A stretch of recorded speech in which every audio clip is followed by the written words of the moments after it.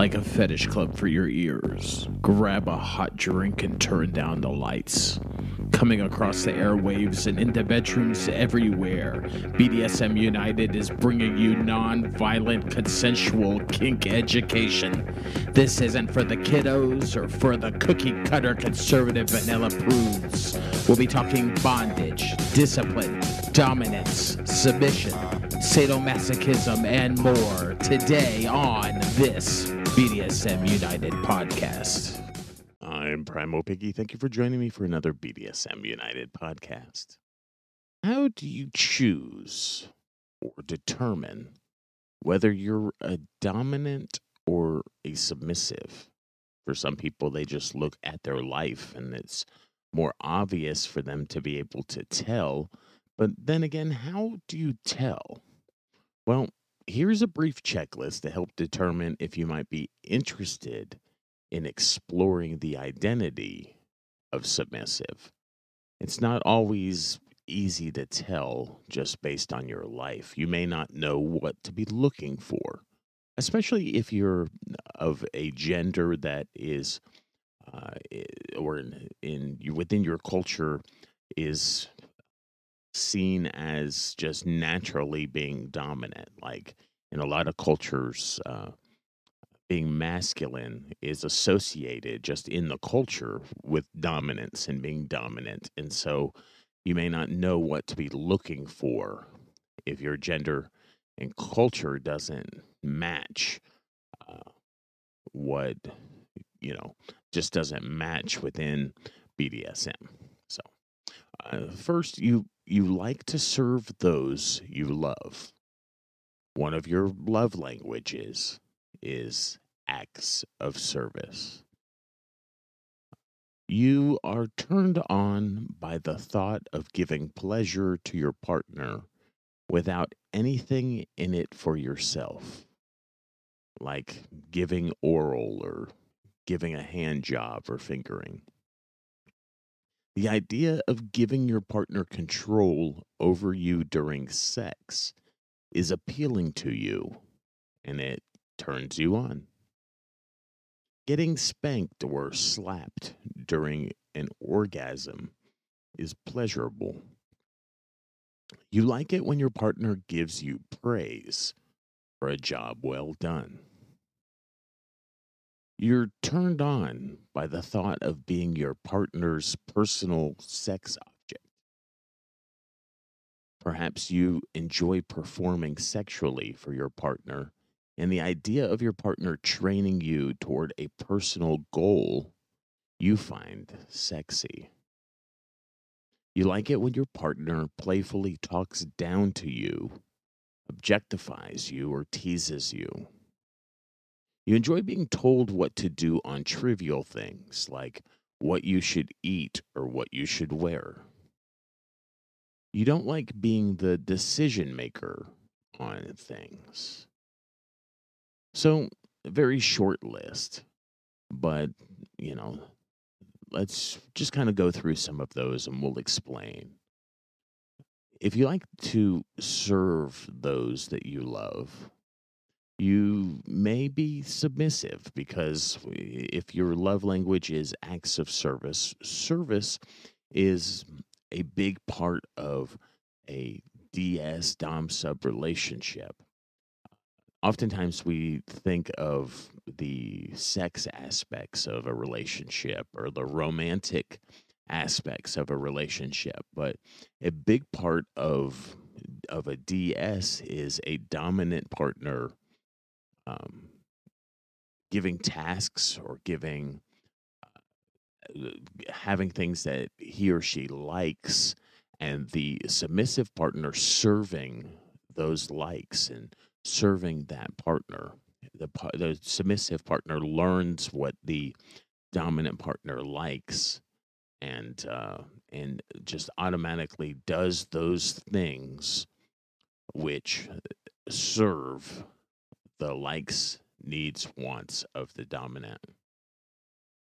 If you're turned on by the thought of giving pleasure to your partner without anything in it for you, you could just be a service top, for instance, but more than likely, if you uh, if the thought of giving pleasure and not receiving pleasure necessarily, you may be the more submissive partner in your relationship. Just something not in and of itself, but combined together with other things on this list would help you perhaps explore the identity. You don't have to make the decision just based on this list. You may want to be exploring and further looking up the idea of being the submissive. The idea of giving your partner control over you during sex is appealing and a turn on, perhaps not just during sex, but, the partner being in control of aspects of your life. A lot of times, people who are real dominant in their job, their employment, in their parenting, in different aspects of their just everyday life, they get tired of being in control and they want to just give up control. And they find lots of satisfaction in being controlled. It is an escape and it is a release, and that may be uh, a uh, that may be a mark of being interested in the identity of a submissive within BDSM. If you like to receive impact, being spanked or slapped, if you like to be choked, if you like to be, if you like to receive things kind of rough, you may be somewhat masochistic. You may not have really uh, been in a position before where you could explore that, but it's definitely something to think about. Um, a lot of times people don't just um, they don't pick up on the cues of what being a masochist is. They think, a lot of people think sometimes that a kink or a fetish is just that they're the only one. They don't know anyone else who is like that, and they think it's just them. It's just something odd about them. And really, they fall in a group with a lot of other people in this world that like the same kinds of things. If you like it when your partner gives you praise for a job well done, um, praise is definitely um, a something we all enjoy. But if you combine it with some of the other things on this list, uh, if you like completing tasks, if you like having rules put on your life, and then if you follow the rules, someone telling you that you've been a good boy or you've done a good job for following those rules, you may be a uh, interested in this submissive identity. If you're the one who likes making the rules, if you're the one that likes making the rules and having someone follow those rules, and then you're the one who likes to praise them for following the rules or punish them for not following your rules, then perhaps you're on the more dominant side of an identity. Um, if you're turned on by being objectified, being a personal sex object, or being an object overall, if you think that you may want to be used like a piece of furniture, just be used as an object, be used as a serving tray, for instance, or a footstool. If you get just turned on by the thoughts of being a partner's object and having less personality, just something to think about. You may enjoy a submissive identity. It's not that everyone enjoys those kinks, it's the mindset associated with being objectified. If you enjoy performing sexually for your partner and the idea of your partner training you,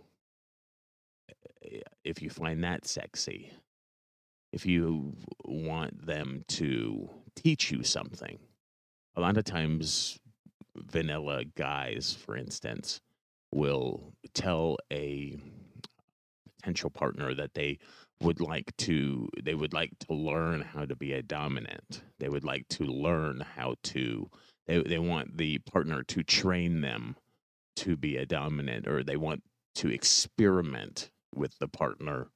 A lot of times those are keywords that the person themselves are more submissive.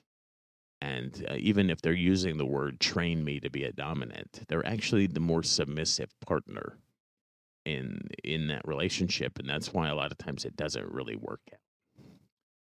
And if you are a more dominant person, you'll go and you'll train yourself. You'll learn and teach yourself a lot of these things. It doesn't mean that you won't have any kind of mentoring or guidance, but you'll be the one doing the work of learning, and you'll be in control of your own curriculum. You won't be looking for a partner to train you or teach you. That's more of the submissive identity. I'm Primal Piggy. Thank you for joining me today for this BDSM United podcast, where we look at some of the ideas or concepts behind finding the identity of submissive appealing. You can find all of our resources at www.bdsmunited.com. It was a joy bringing this to you today, and I'll talk with you again soon.